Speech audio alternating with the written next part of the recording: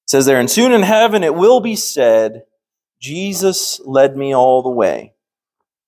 Now, the question is not whether or not he's leading, but the biggest question is whether or not we're listening, whether or not we're following. Israel had issues with that back in the Old Testament times, did they not?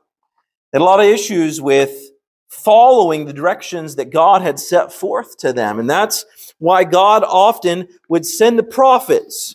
The prophets would come with a message that was directed specifically to Israel in the situation that they were in, but also about upcoming situations. And that's what's going on here in Isaiah 47. Isaiah chapter number 47 in your Bibles tonight. Here is a prophecy that is given about Babylon. Now remember how at chapter 40, we kind of turn the corner, as I've said many times before, and we begin to look at prophecies of hope. And this is one of those prophecies of hope. Because think about this. Isaiah has already told Israel that one day this Babylonian city is going to turn into a powerful military empire, and they're going to come conquering. Of course, to Israel, this must sound like what? They're not a major player. What makes you think they're going to become a military empire? But one day they're going to come and they're going to conquer Judah, southern Israel, as well as the northern part of Israel. The Assyrians had already conquered. They're going to take Assyria's place there in that area. But don't forget about this, Israel. Even though I might be using them to discipline you for the time being, ultimately, you're my children. You're my people. And so I will return again back to you. I will be merciful to you, my people. And so we read here in chapter number 47. It's not a long chapter like last week. We should be able to get through the entire chapter here as it really deals with one topic the whole way through. So it's easy enough for us to just make it through the whole chapter here. But we talk about a prophecy against Babylon here. Look at chapter 47, and we'll read the first 3 verses. It says this: "Come down and sit in the dust, O virgin daughter of Babylon. Sit on the ground. There is no throne, O daughter of the Chaldeans, for thou shalt no more be called tender and delicate. Take the millstones and grind mill. Uncover thy locks, make bare the legs, uncover thy thigh, pass over the rivers. Thy nakedness shall be uncovered, yea, thy shame shall be seen. I will take vengeance, and I will not meet thee as a man." He opens up here the chapter with "come and sit in the dust." Okay, well, first off, who's he speaking to here? Well, obviously, Isaiah is going to be speaking to Israel. Speaking to Israel in the temporary short term there as he preaches this message of prophecy to them about a future people that have not been born yet. But ultimately, the message was being directed at Babylon. And here, literally, I guess we could say, the message is being pointed to the fair maidens of Babylon. Who are these? These are those rich girls that have all the jewelry and have all the fine things. And you know what they spend their days doing? Relaxing, having fun, enjoying themselves, filled with pleasures, filled with laughter and games. And that is how they spend their daily lives. There's not trouble. There's not work. There's not great weights or burdens upon their shoulders. Here he is speaking to the opulent society that is going to be Babylon one day. And of course, when we read about Nebuchadnezzar and we read about Babylon, man, the Hanging Gardens of Babylon being one of the 8 wonders of the world, this was an opulent society, or at least it was going to be one day a very wealthy and opulent society. And when you have societies like that, you have the lower class that provides all of the food and all of the amenities, and you have the upper class that lies around and enjoys all of those things. And so here, Isaiah, God, through Isaiah, is speaking to this upper class, to the ones that are just at ease. And he says, "Come and sit down in the dust." Why on earth would I do that when I have this beautiful, brand new sofa that has been stuffed with ostrich feathers, for me to come and to recline upon? Why on earth would I come and sit down in the dust with you? He says, "Come and sit in the dust, O virgin daughter of Babylon." We're talking about the youth, the beautiful, those who are still in the prime of their life, attempting to show themselves off, to advertise themselves. Talking about opulence here. He says, there is no throne, O daughter of the Chaldeans. The Chaldeans is another name here for the Babylonians, or a sect of them. He says, for thou shalt no more be called tender and delicate.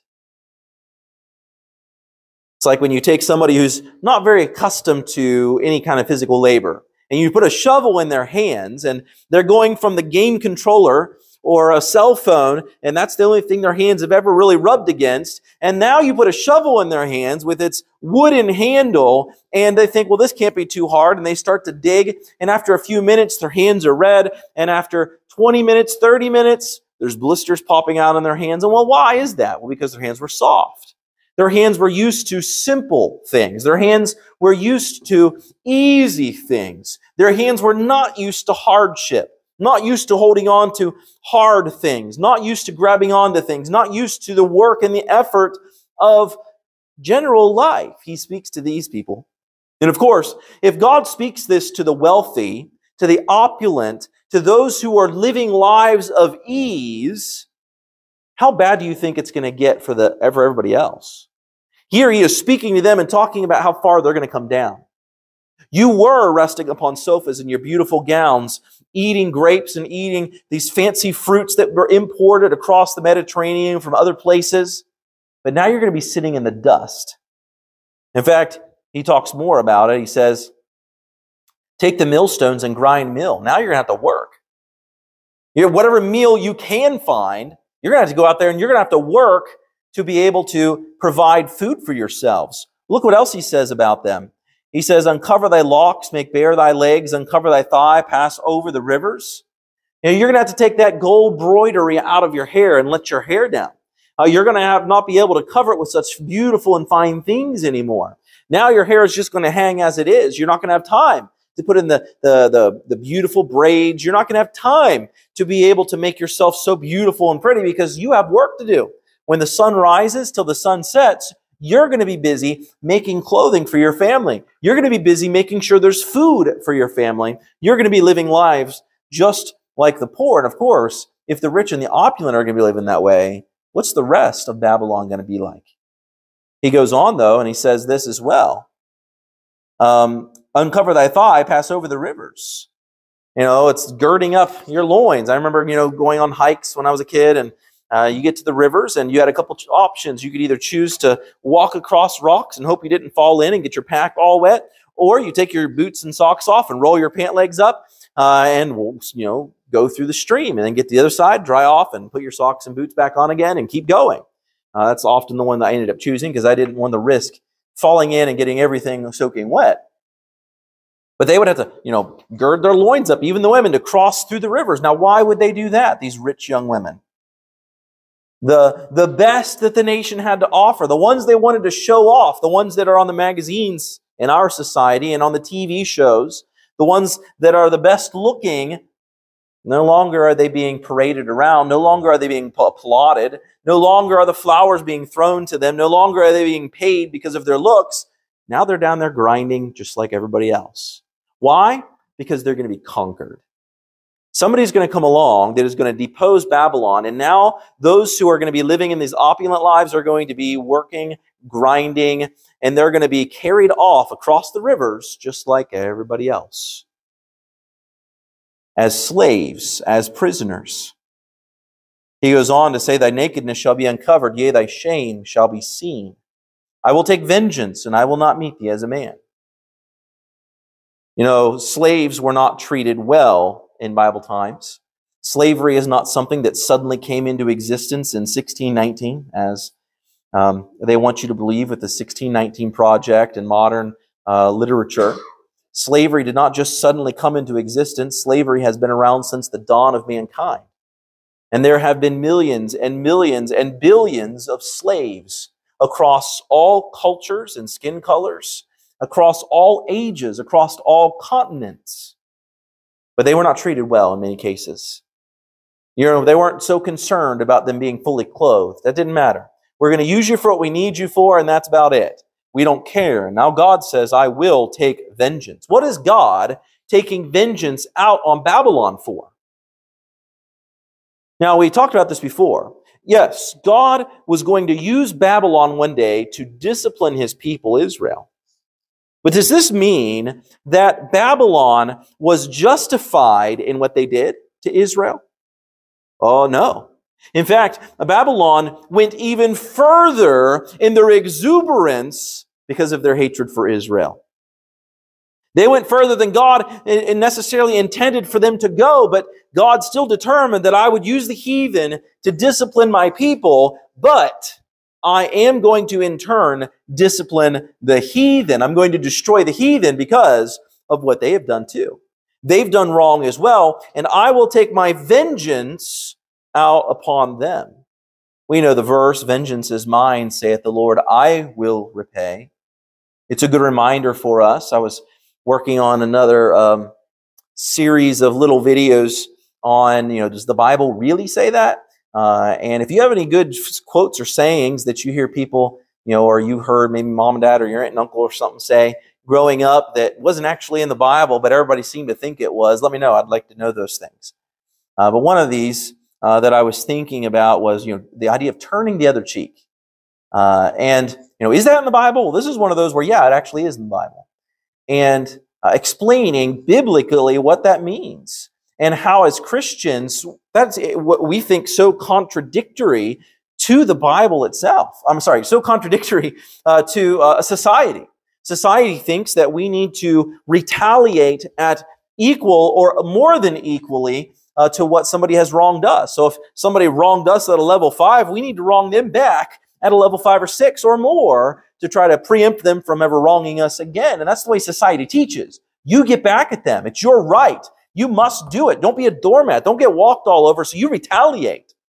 Whereas God says, that's not the way I want you to live as Christians. God is the one who will take vengeance. Israel was in no place to take vengeance right here, but God was going to. In fact, God told them he was going to take vengeance on a nation that hadn't even come up and arisen yet for a thing that they had never even done, for a wrong that Israel had not yet suffered. But God says, I will take vengeance. And he says, I will not meet thee as a man. The humiliation that God was going to impose on Babylon is exactly the humiliation that Babylon put upon Judah and upon Jerusalem. God was going to humble Babylon. He's taking vengeance, and he cannot be talked out of his judgment. He's not going to meet them as a mere man. He's going to meet them as God. And then look what it says in verse number 4.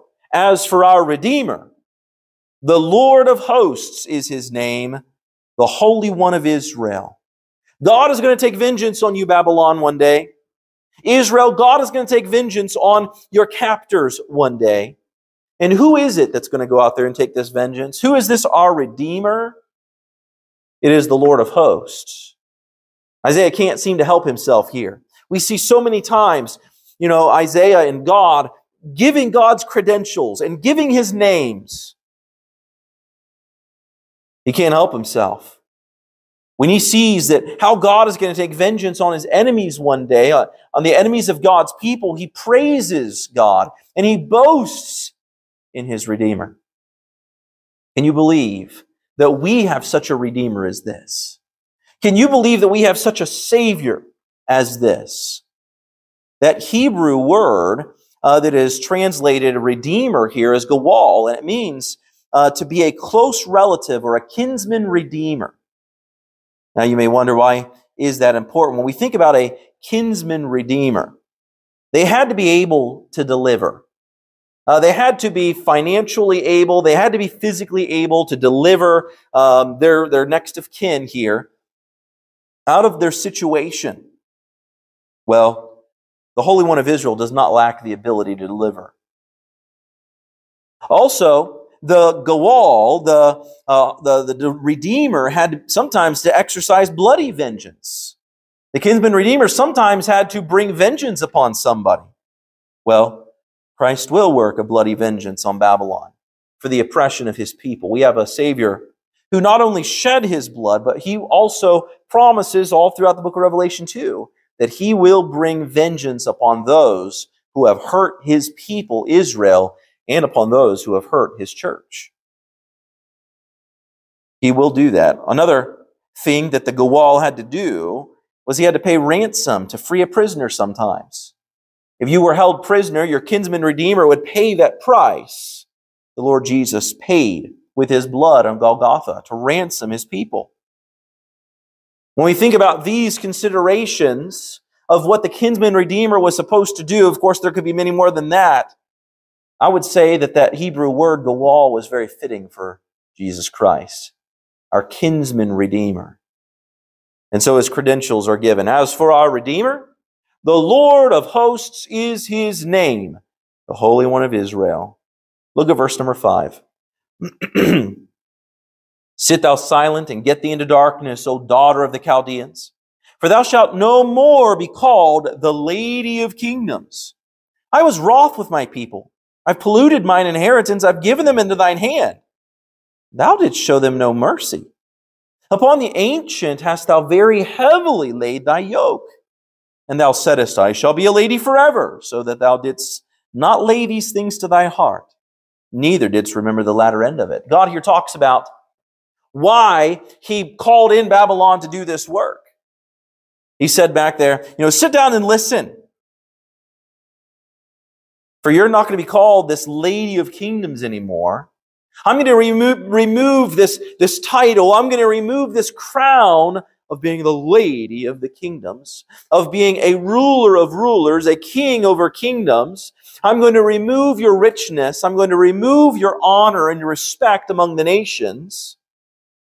Why? Listen what he says. He says, I was wroth with my people. Why was God wroth or angry with his people? Well, we've talked about it many, many times over. Because of their rejection of being obedient, their rejection of the truth that was given to them in the Word of God. They would not obey. They would not worship as God had told them to worship. They would not forsake false gods as God had told them to forsake false gods. They were letting their sons and daughters marry the heathen. And it wasn't a racial thing as much as it was a religious thing that they worship false gods. And when you take a worshiper of God with a worshiper of Bel or Baal or any of the other false gods, and you try to mix the two together, it does not work. And any Christian who's married a non-Christian will tell you, it's hard. This is why God told them no. This is why God tells us to be not unequally yoked together with unbelievers. Which is a command, by the way. He says, I was wroth with my people. Yeah, then they had rejected the worship of God. They had rejected him. They might have continued to use his name. They might have continued their worship in the temple, but they were not doing it from pure hearts. And they were not doing it for pure reasons. And they were not doing it with pure methods. They were doing it for their own reasons, for their own selves' sake. They were doing it in their own way, and it made God angry that his people had turned their heart and that they had gone off and adulterated with other gods. I would think that even today, God is not happy with his people, no. Even today, they have rejected Jesus Christ, haven't they? Now, there will come a day where God will turn his attention back to them after the church has been raptured, and they will turn their hearts and their eyes back upon him. There will be a day when this does occur. But he says, I was wroth with my people. He says, I polluted mine inheritance. When you think about that, God makes no mistakes. He caused Babylon, I can't say caused Babylon, we've talked about this before. It's not like Babylon was some little angel nation, and God said, I want you to do this wicked thing, and they said no, and God said yes, and they said, okay, fine. It didn't go like that. They were already bloodthirsty. They were already hungry for more land and for more people and for more money, and so God said, well, why don't you go over on this way? I want you to come over to where my people are. And whether they realized it or not, God led them to his people to discipline them, but they went farther than they needed to go. And he describes that here. He says, thou didst show them no mercy. When you came into my people, you were cruel to them. I can't believe the things that we see and hear, the kind of things that are going on today, don't we? You were cruel to my people, Israel. It was inhumane the way that you treated them. You showed them no mercy. He says, upon the ancient thou hast very heavily laid thy yoke.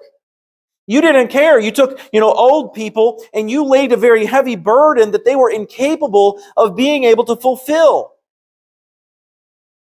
And so we see the disparity, the ancient, the elderly, being made to, bear this yoke, the idea of being used to pull, carts, to bear a burden. It's an image, really is what it is. That you've inordinately laid burdens upon the people that they could not bear, unmercifully, regardless of age, regardless of humanity.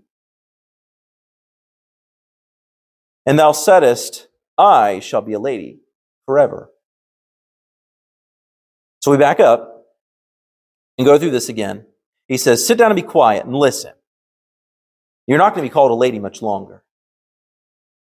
I was wroth with my people. I polluted mine inheritance. I gave them to you in your hand. They might have not thought of it that way.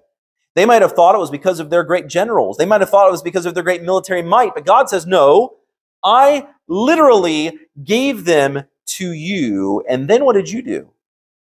You went and you showed them no mercy at all. You were inhumane to them.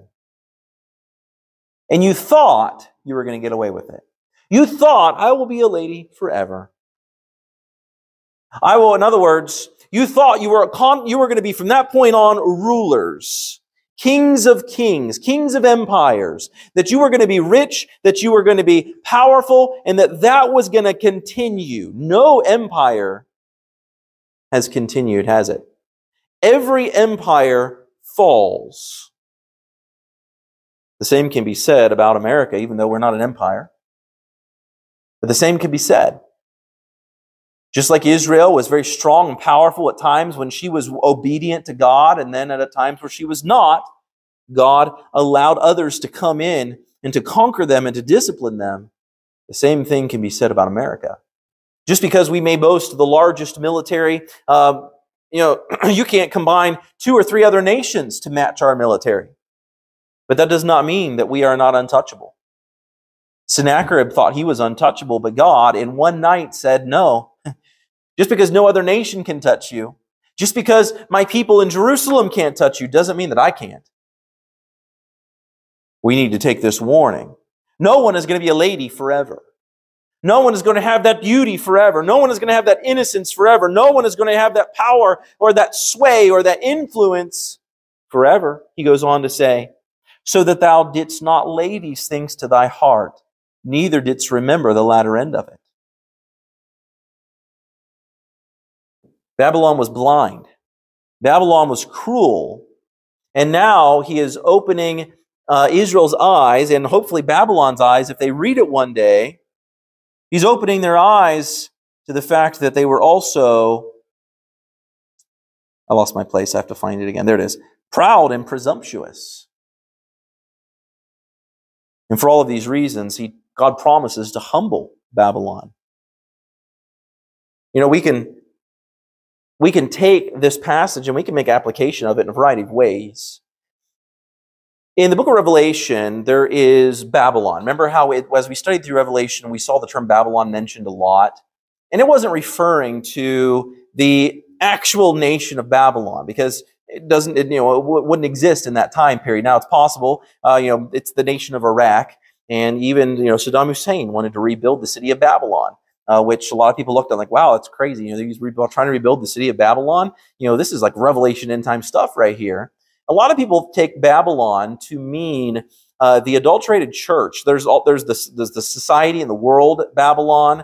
There's also the religious Babylon.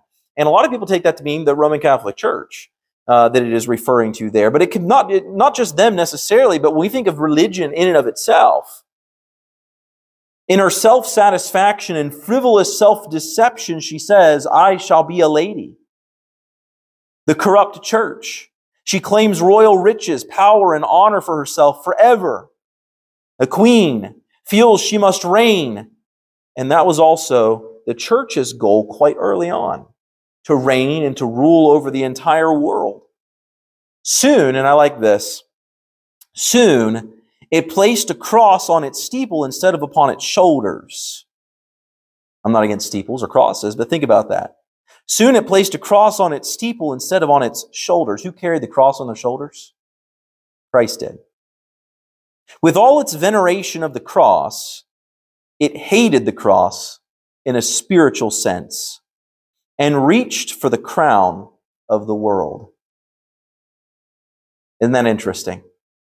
I was just scrolling through YouTube or something, and I saw a Protestant church service. I think it was a European Protestant church service, and they have these big, elaborate, robes and hats and everything. And he had this big golden cross in his hand as he walked around, and he did various things. I don't know what it was all about. Various things with that cross, and he would stop and do this thing at this candle and stop and do that thing at that candle. And I don't know. They must have a different book of the New Testament, because I don't see any of that kind of stuff in the New Testament, any instructions into that. But they have all of their liturgies and all of their traditions that they have to do. And there was just crosses all over the place. He had the gold one in his hand. They were all over the walls, all over his garb. We venerate the cross. We wear it on our clothes, which is fine. But do you venerate the cross in a spiritual sense? We want the money, we want the influence, we want the popularity, we want the nice clothes, we want the beautiful buildings, we want everybody to think nicely and kindly of us, we want everybody to look up to us as a church or as leaders, as Christians, but we don't want to bear the burden of the cross. We don't want anybody to look down on us because of the cross. We don't want anybody to look down on us because of the doctrines that we believe in, because of the basic universal truths that we got from the Word of God. We don't want anybody to look down upon us because we are attempting to share the gospel or to give out a tract. We're afraid they'll look down upon us. We're too afraid to bear the burden of the cross. Well, we want the glory of it. I don't think there was much glory in it for Jesus, was there? We've talked about it before, but it was a method of torture and execution. We wouldn't walk around carrying little, gas chambers around our neck on a chain, or electric chairs, or firing squad pins, that worshiping those things, glorying in those things. The cross in and of itself is a symbol now for us to cause us to remember the shame, the agony, and pain that our Savior had to suffer. That is why we use it that's why, if we're going to use it as a symbol, that ought to be the reason why. And notice the cross should be empty too. Rather than mourning the crucifixion of Jesus at every single weekly service like some do, where their images still show him on that cross, he's not there anymore. He died, he was buried, he came alive again of his own power, and he rose, and he is up, ascended, beside the right hand of his Father, interceding for us at this very moment. The cross is empty, just like the tomb is empty. Is it so hard to bear the burden of the cross? Yes. As a matter of fact, it can be exceptionally hard. Remember when Peter told Jesus, I'll follow you, Jesus, even to the death. If somebody arrests you, you know what I'm going to do? I'm going to follow you right to wherever they take you to jail. If they're going to throw you in jail, they're going to have to get through me and put me in jail too. You know what, Jesus? If they want to hurt you, you know what they're going to have to do? They're going to have to hurt me too. Jesus, if they punch you over here, you know what? They're going to punch me right here. Because Jesus, I'm going to stick with you through all of it. Jesus understood and wasn't having any of it. And that's when he told Peter that before the night was over, before the cock crowed, you're going to deny that you even know me. You're going to be so ashamed and so scared to be grouped in with me, associated with me, that you're going to pretend that you don't even know me. Hey, you're a Christian, right? You go to Shenandoah Baptist Church? What? Where? What? No, I'm not Christian. Whatever would make you think that? No, I know you're a Christian. I know you. I've seen your car pull into Shenandoah Baptist Church. No, man. I don't go to church anywhere. I'm not a Christian. I don't do any of that God stuff. No, really. I'm sure of it. I'm sure of it. I even saw you share, one of the sermons on Facebook. You must go there. And you use some curse words to try to convince them that you're not a Christian and you don't go to that church. You say, well, why would I do that? Peter did it. I don't know him. Going so far as to even curse to try to convince them that he did not know him at all. How fast Peter went from, man, if they hit you, they're going to have to hit me too. If they kill you, they're going to have to kill me too. I'm going to go right with you all the way to, oh, I don't know who that is. Nope. Anybody ever did that with their kids? Your kids, maybe you're in a store and they're over there and then they spill something, clatters, things go scattering all over the floor. And you're just like, those aren't my kids.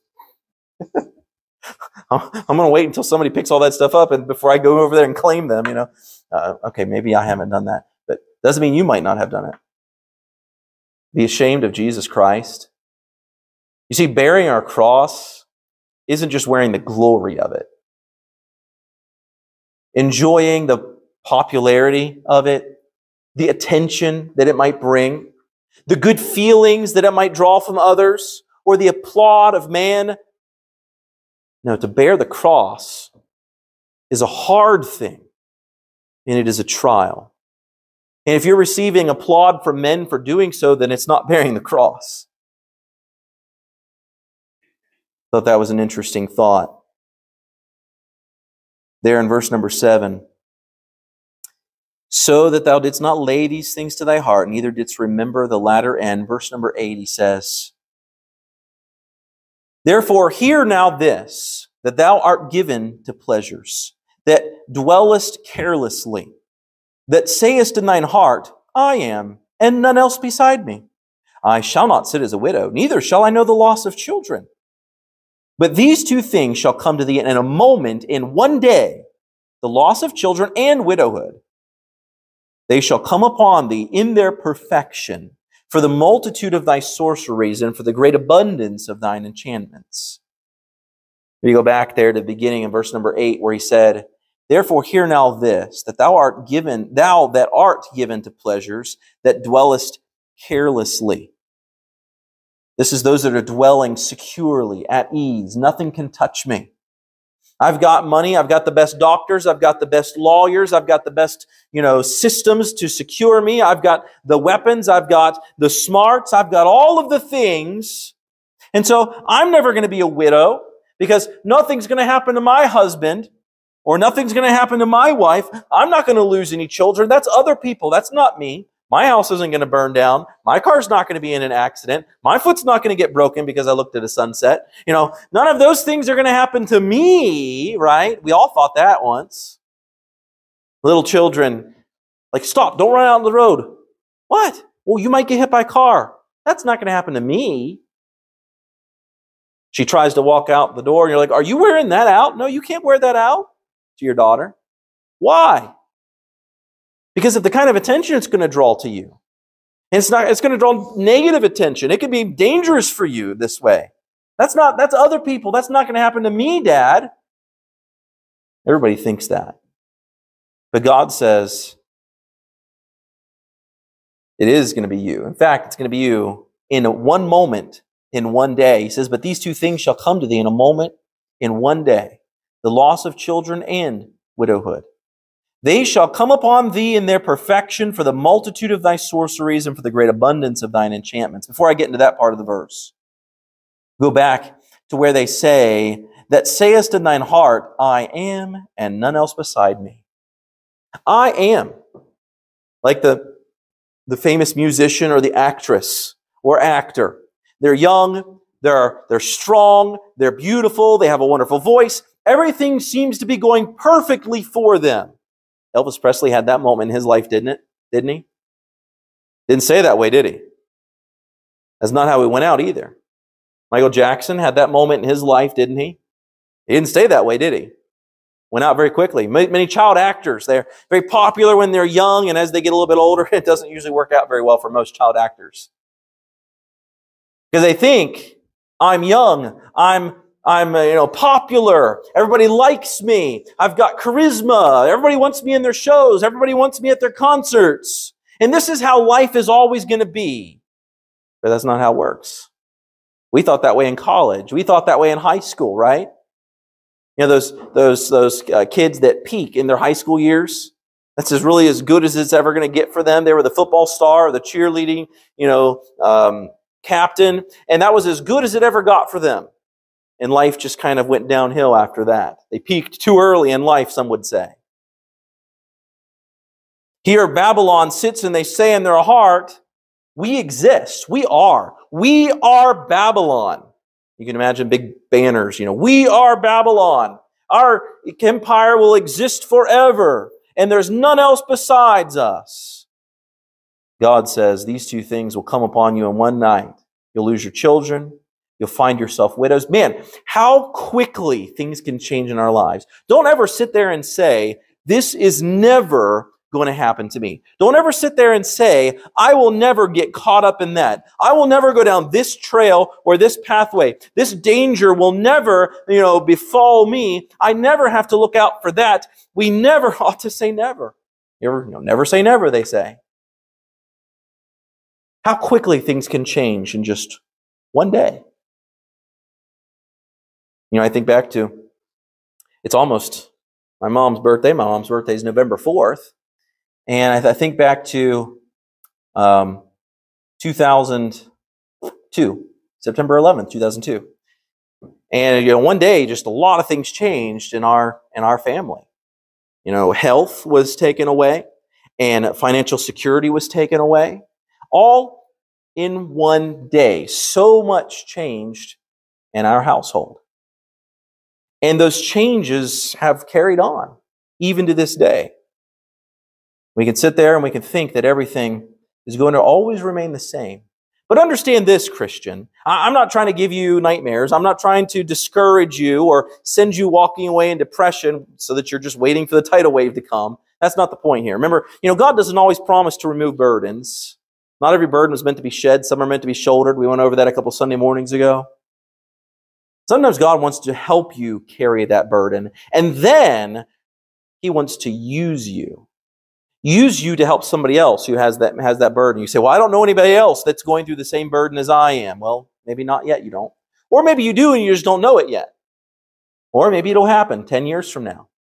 And you'll be able to, with the experience that you've had, be able to use it in somebody else's life. Saying, well, in my relationship or my marriage or in my family or in my own personal life, I went through this, I suffered this. And let me tell you how the Lord worked in my heart. Let me tell you what came of it. We continue on here. They shall come upon thee in their perfection. Powerful, you won't be able to stop them. For the multitude of thy sorceries and for the great abundance of thine enchantments. Babylon was famous as a founding place and a breeding ground for the occultic arts and practices.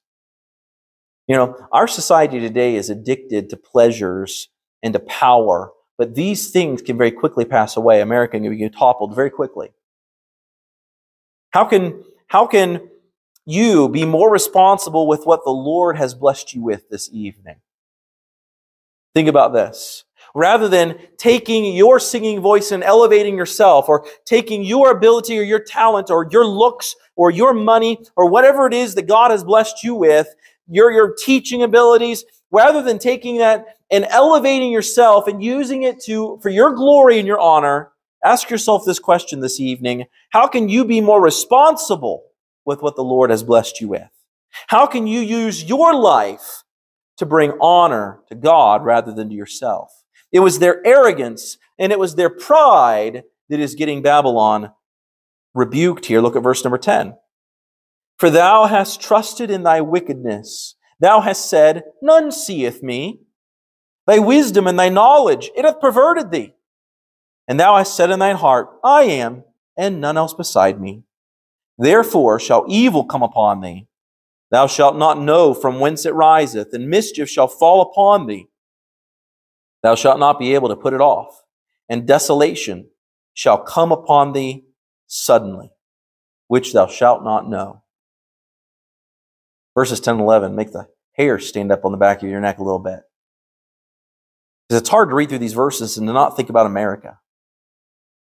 For thou hast trusted in thy wickedness and said, none seeth me. You determine in your heart, And well, actually, look at the next phrase too. He says, thy wisdom and thy knowledge, it hath perverted thee. Sounds a lot like America. Thy wisdom and thy knowledge have perverted thee. You're trusting in your wickedness and said, no one sees it, no one cares. Who's going to stop me? Thou hast said in thine heart, I am, and none else beside me. We are Americans, we are the United States. Nobody can touch us. Then he says, therefore shall evil come upon thee, and thou shalt not know from whence it riseth. Of course, we know how it worked, doesn't it? Don't we? I've talked about it before. Cyrus and the Medes and the Persians come into the city of Babylon overnight through the river that they diverted away, the Euphrates River, and they come on, fall upon them, and depose and topple the Babylonian Empire in one night. They didn't see it coming. They were drunk, they were partying, they had no clue. Look at verse number 12. Stand now with thine enchantments and with the multitude of thy sorceries, wherein thou hast labored from thy youth. If so be thou shalt be able to profit, if so be thou mayest prevail. Thou art wearied in the multitude of thy counsels.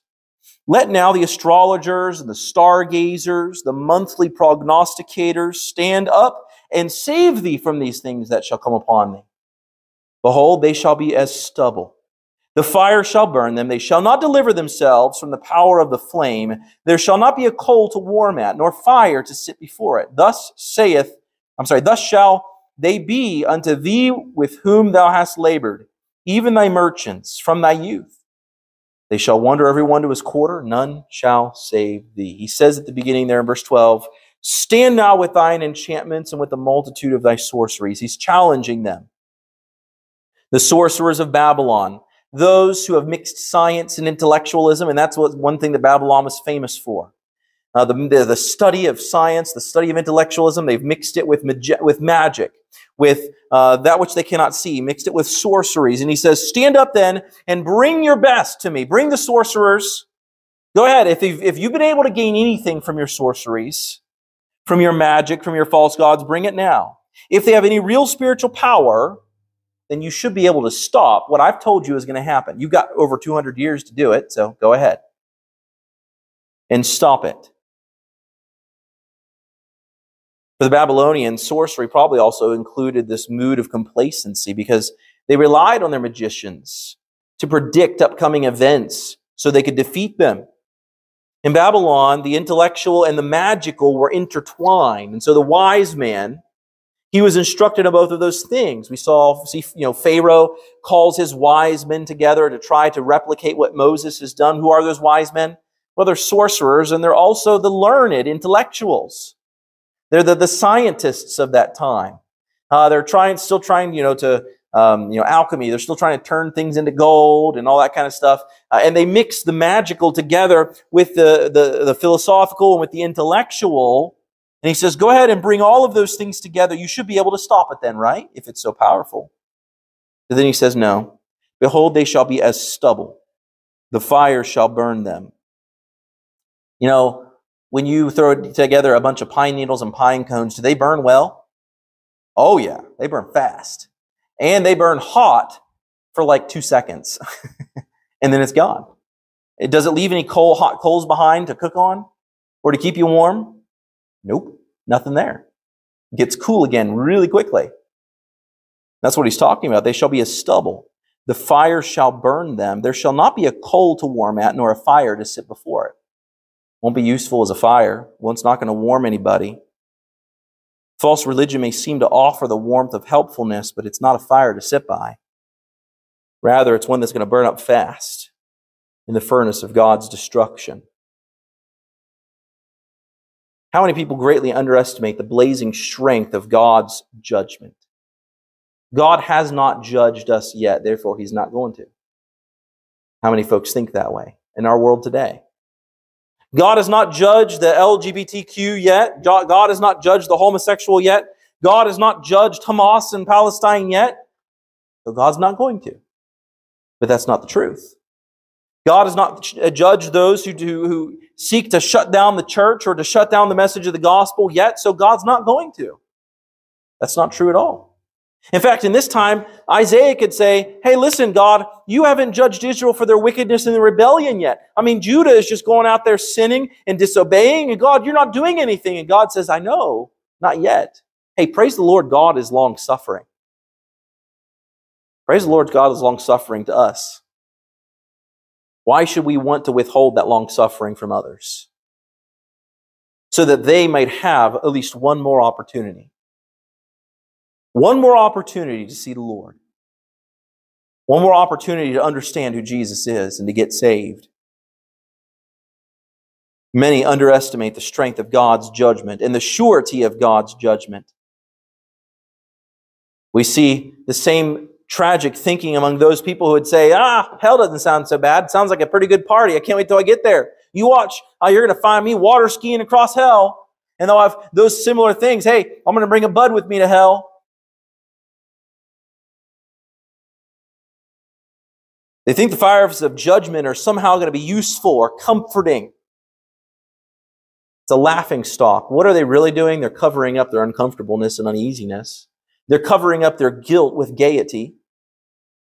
And so they're going to last for so long. It's a very dangerous sin. A blasphemy of the Spirit in a sense.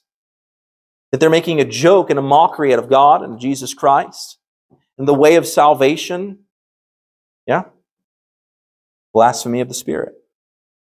He says at the very end, the last words, final sentence, none shall save thee. None shall save thee. And if we won't find our salvation in the Lord, if we won't look to Him and to be saved, then none will save us either. The same message could be spoken to every person who is unsaved, and the message could be spoken to the United States if it continues on the path that it is on. The nuclear armament, not going to save you. Your allies, not going to save you. Once God has brought down the hammer of judgment upon wickedness and sin, no one can stand against God. So we don't need to worry about China. We don't need to worry about Russia and North Korea and Iran. What we really need to be worrying about in the United States is God. Not because He's unjust, or He's unfair, or He's unkind. In any second, He could bring that hammer down, and we didn't deserve it. No. We need to watch that His long suffering does not run out before we as a nation get things right again. I don't know if or how that is going to happen. But what I do know is this.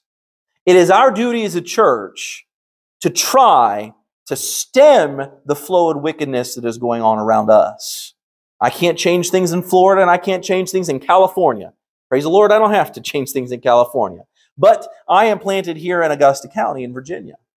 And so maybe here I can have some power to change things. Maybe here I can have an influence. And so let's let Shenandoah Baptist Church be the cork, just a little one, that stems some of the flow of wickedness in our area. So that God's long suffering can carry on a little longer. So a few more souls can be saved. As we look at chapter 47, I know this was a prophecy of hope, but it didn't sound very hopeful, I guess. I guess the hopeful part is that future Israel is going to have a revenger, an avenger, I guess I could say. Future Israel is going to have an avenger in God, a redeemer in God. And even against a very powerful nation as Babylon is going to be one day. Looking forward to continuing into chapter number 48, into this idea of there is no peace for the wicked in chapter number 48.